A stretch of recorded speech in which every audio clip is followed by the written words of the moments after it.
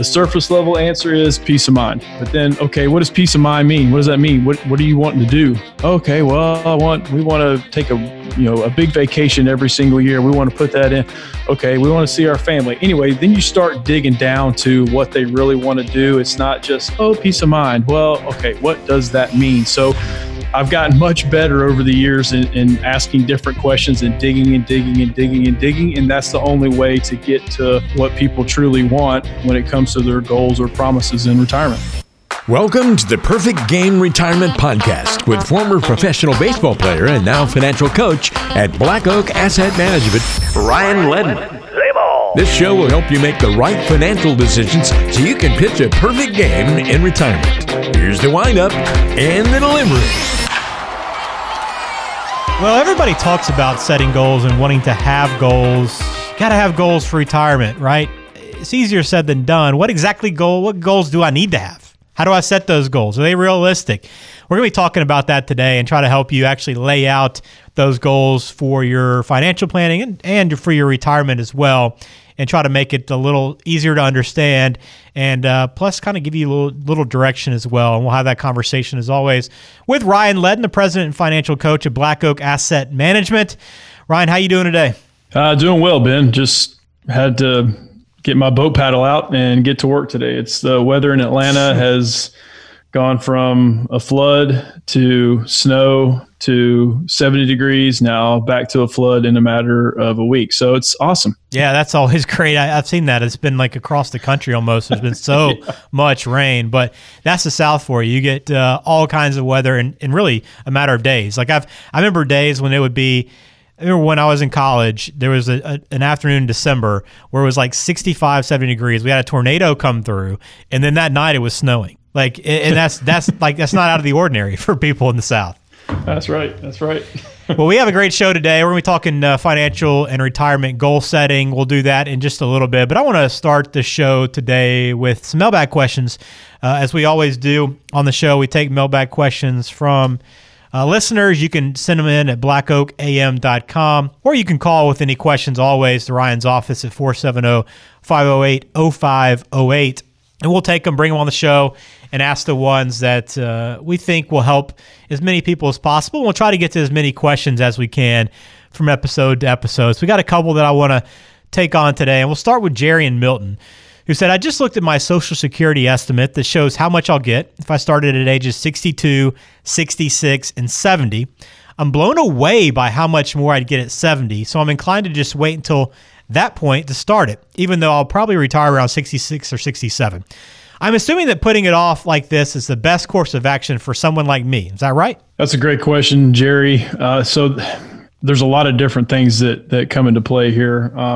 With Jerry, is Jerry married? Because if he is, then there's spousal benefits and there's a different claiming strategies that you can do there. So just like with any strategy that you'll hear me say on this show 10 million times, is there's pros and cons to each. And we just have to figure out, okay, that's better for my situation and vice versa. But yes, he is correct in saying the longer you wait, that the more benefit you're going to get. That's not new information. The government the last few years have closed up a lot of loopholes that were a lot of planning strategies. And the one that's most well known is file and suspend. And I'm not going to spend any time on it because it's gone. But it was probably one of the most advantageous claiming strategies that you could use, but it's gone. So we're going to put that one to bed and not even worry about it. But yes, so if for most people, as we're getting older and older, the full retirement age is 67. Now that depends on what year you're born in. So if you're born before 1960, it's going to be, 66 and so many months depending on your retirement age. But for this sake, for most people, it's 67 years of age. Well, each year that you delay that Social Security benefit, at least as of today, the federal government could change this, you get an 8% increase each year on your benefit. Well, I'm not going to speak for every financial advisor out there, but I cannot look anyone in the eye and tell them, I guarantee you 8% rate of return on whatever strategy that you are using. That's not out there.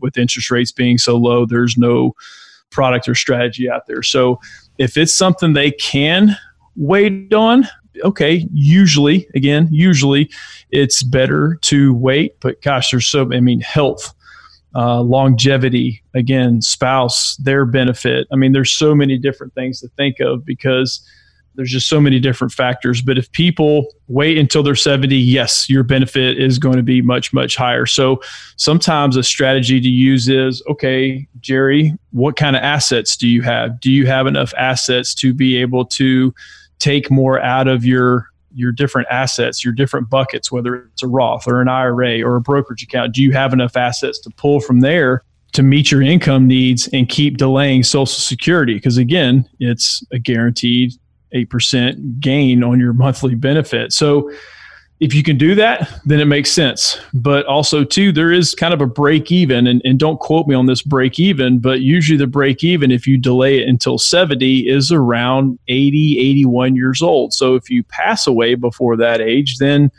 you kind of didn't benefit from waiting that long. If you passed away after that, you kind of beat the actuary tables on the Social Security benefit. So a lot of different factors. It's definitely not blanket advice to wait until 70, but he is right. Your benefit is pretty significant if you can wait till 70. Yeah, a lot of factors to consider, Jerry. That's why you need somebody to coach you through that, like Ryan suggest you sit down and talk to somebody about where you are, your position, and see if that is the best route for you. Our next question comes in from Emily. She's in Sandy Springs. It appears that I'm now able to contribute more to my 401ks this year than I was allowed to last year. Is it safe to assume I should go ahead and put in the extra amount? Well, I'm never opposed to people saving more money. That is for sure, because I think it's a problem in this country that people don't save enough. But yes, she's right. In 2020, qualified plans like 401ks, 403bs, all the number and alphabet soup that's out there in the IRS tax code for retirement plans. But yeah, they did bump it up. The IRS is very generous, and they allowed people to put an extra $500 in this year. And that usually changes from year to year. But if you're under the age of 50, you can put up to $19,500.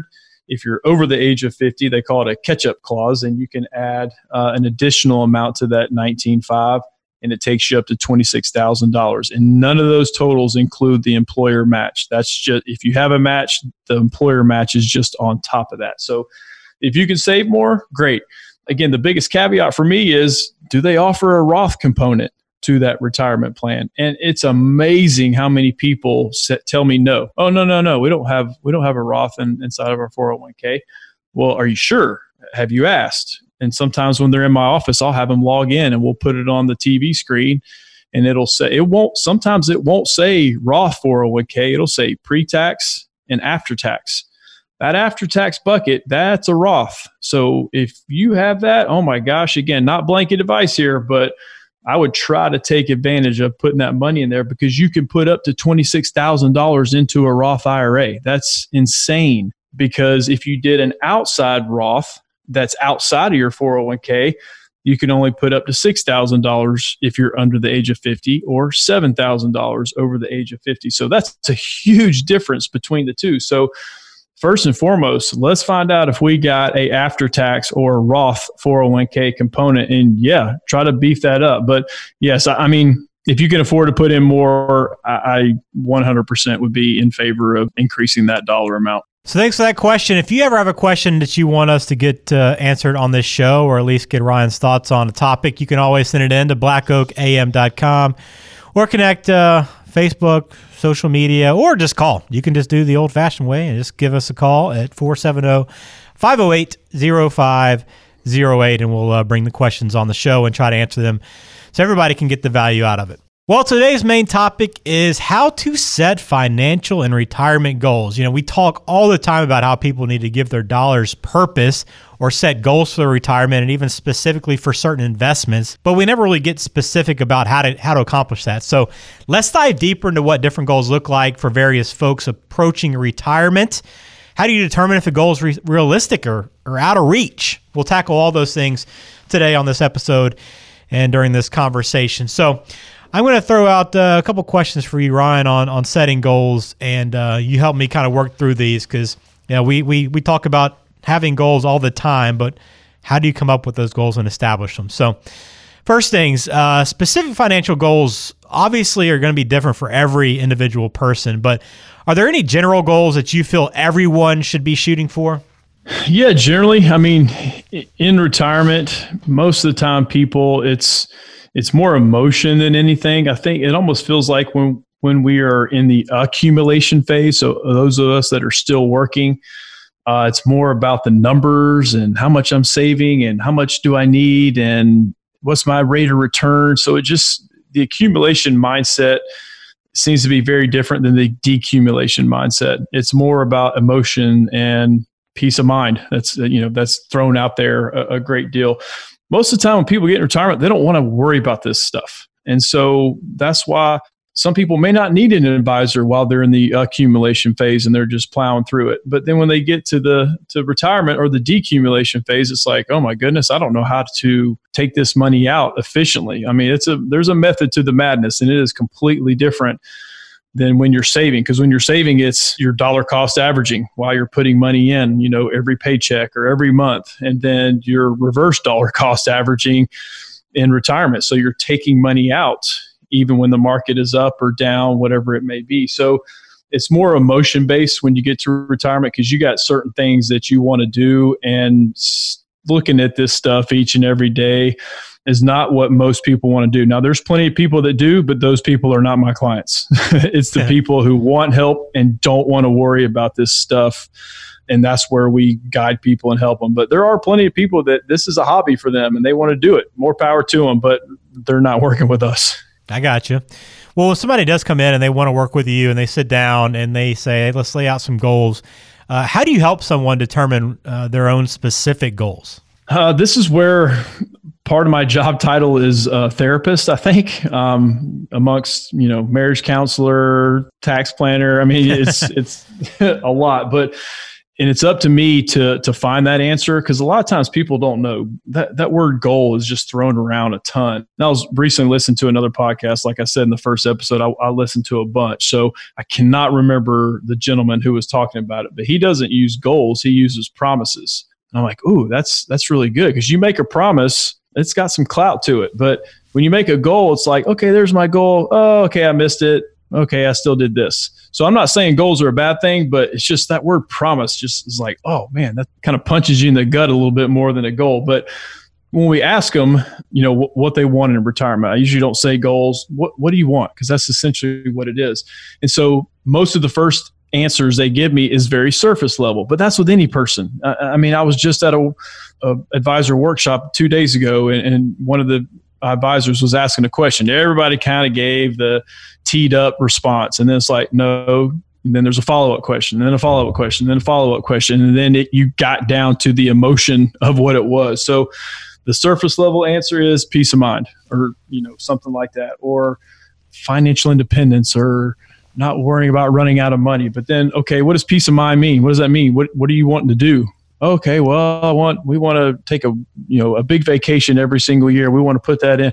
Okay, we want to see our family. Anyway, then you start digging down to what they really want to do. It's not just, peace of mind. Well, okay, what does that mean? So I've gotten much better over the years in asking different questions and digging and digging and digging and digging. And that's the only way to get to what people truly want when it comes to their goals or promises in retirement. And I guess when you talk about goals versus promises, I guess with goals too, you can kind of set them to be pretty outrageous a lot of times. And especially with money, I guess people probably come in with some pretty unrealistic goals like, I want to have $5 million before I retire, or whatever it is.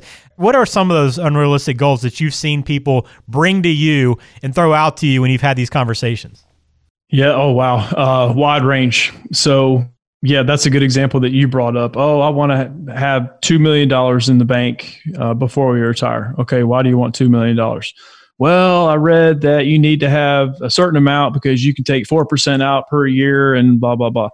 Well, when you get to retirement, it's not, yes, you want to save as much as you can. It's not as much about nest egg as it is about income. It's about creating income and knowing that you're not going to run out of money based off of your lifestyle. So sometimes we do get that, hey, I want to save and get this amount. So that's a great goal to have, but don't feel like you're failing depending on what your lifestyle and income needs are in retirement, if you only saved 1.5 or 1 million. I've seen people retire on a whole lot less because it's all about lifestyle and the income that you need. If you have a great Social Security benefit, whether it's just you or you and your spouse, maybe you got a small pension in there, you start adding those buckets of money together, and all of a sudden you look up and you're like, oh, wow, there's $5,500 coming in without blinking an eye, or $6,000 or whatever that. Because if you get two good Social Security benefits, you can get to $6,000 in a heartbeat. I've seen it many, many times. And again, there's, like I said, maybe a small pension somewhere, but you start looking at how much income you can generate off this thing, off the nest egg that you have. And sometimes it's more than you think. And so that's where sometimes you may be able to retire before you get to that, $2 million goal or whatever that goal may be. So, but again, it boils down to lifestyle. I mean, if people need this huge, outrageous number of what they need on a monthly basis and the nest egg can't generate it, well, then sometimes it's very unrealistic, or maybe they want to pull a large percentage out of their account.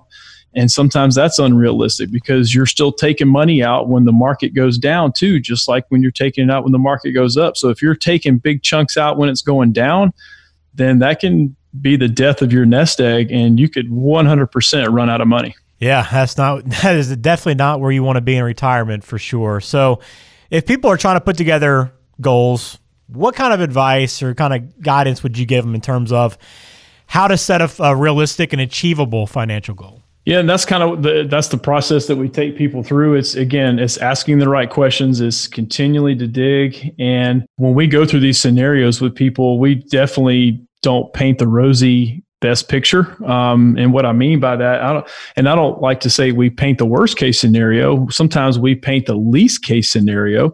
And what I mean by that is, okay, let's maybe use more conservative rates of return, and let's bake in, market corrections, because, I've seen people bring in a financial plan and they have a linear, 6% rate of return. Well, that's not realistic. That's not going to get you to the finish line, because there's going to be down years, no matter how you're invested. There's going to be down years in there. So we like to kind of paint the least case scenario, because when you get to retirement, and this is in one of the chapters in the book that I wrote, there's a difference. When you get to retirement, there is a difference between average rate of return and consistent rate of return. Average rate of return is, what we see on our statements. Oh, we've averaged 8% over the last 10 years, whatever it may be.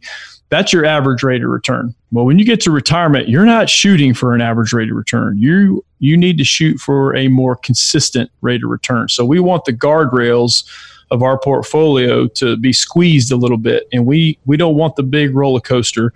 It's still going to go up and down, but we want more of a smooth path, because as you're taking money out, you want that more consistent rate of return. It's not going to hurt your nest egg as much. But if we're shooting for an average rate of return and you have this huge amounts of volatility, your average rate of return may be higher, but the chances of you running out of money are much greater. So how do we construct a portfolio? Again, like I said, the guardrails, I like to use as an analogy. What do those guardrails look like on the nest egg that we do have? And okay, maybe we average 6%, but our returns are more consistent versus a person over here who has an average rate of return of 9. Well, they could have a much greater chance of running out of money than that person with a consistent rate of return. So that's part of the education process. I don't think a lot of people have thought about it that way, average return versus consistent return, but you can kind of see the light bulb go off and go, oh, okay, all right, okay, that makes sense. So that's where we like to paint the least case scenario. Same thing with when we claim Social Security. Okay, then maybe let's use a low end number, because I have people countless times come in here and go, well, I don't even want to count Social Security. That's a person's opinion, and that's fine. I understand it. Social Security is going to be there, especially people who are getting close to that Social Security age. They're not going to pull the rug out from underneath people and say, oh, sorry, your Social Security benefit's gone. That's not going to happen.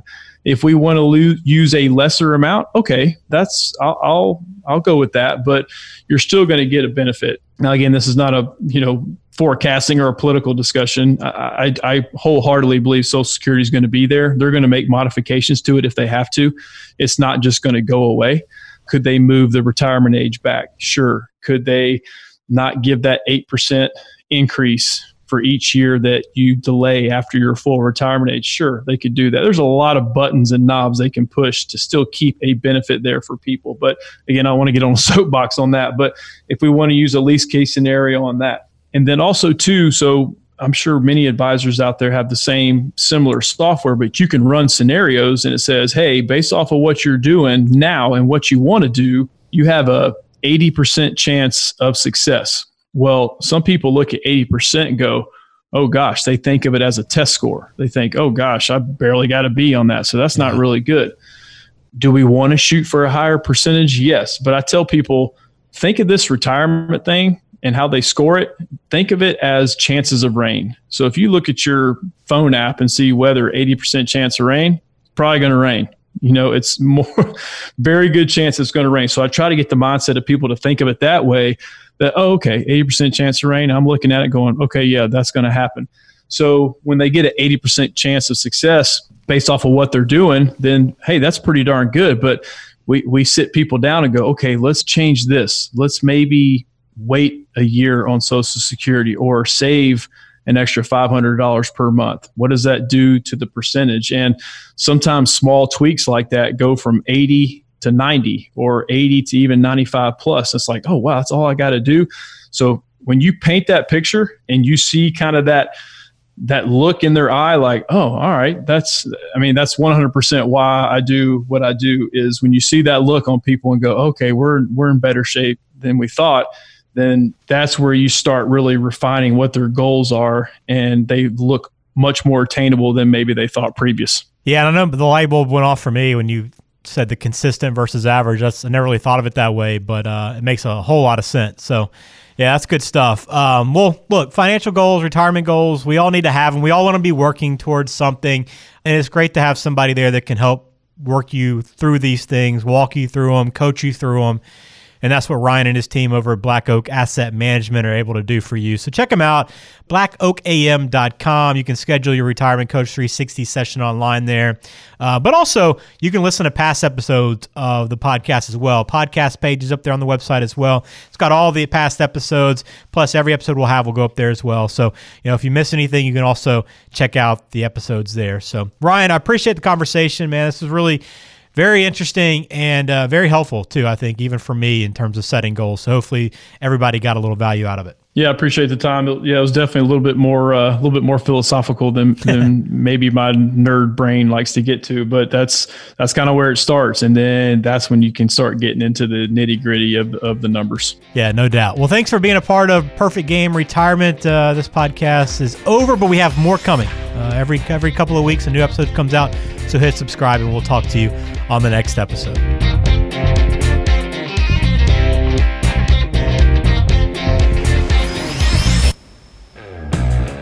The Perfect Game Retirement Podcast is brought to you by Black Oak Asset Management, serving the greater Atlanta area with offices in Alpharetta, Cartersville, and Macon. The show is available on Spotify, Apple Podcasts, Google Podcasts, and wherever you listen to podcasts. Subscribe to the show on your favorite app today and never miss an episode.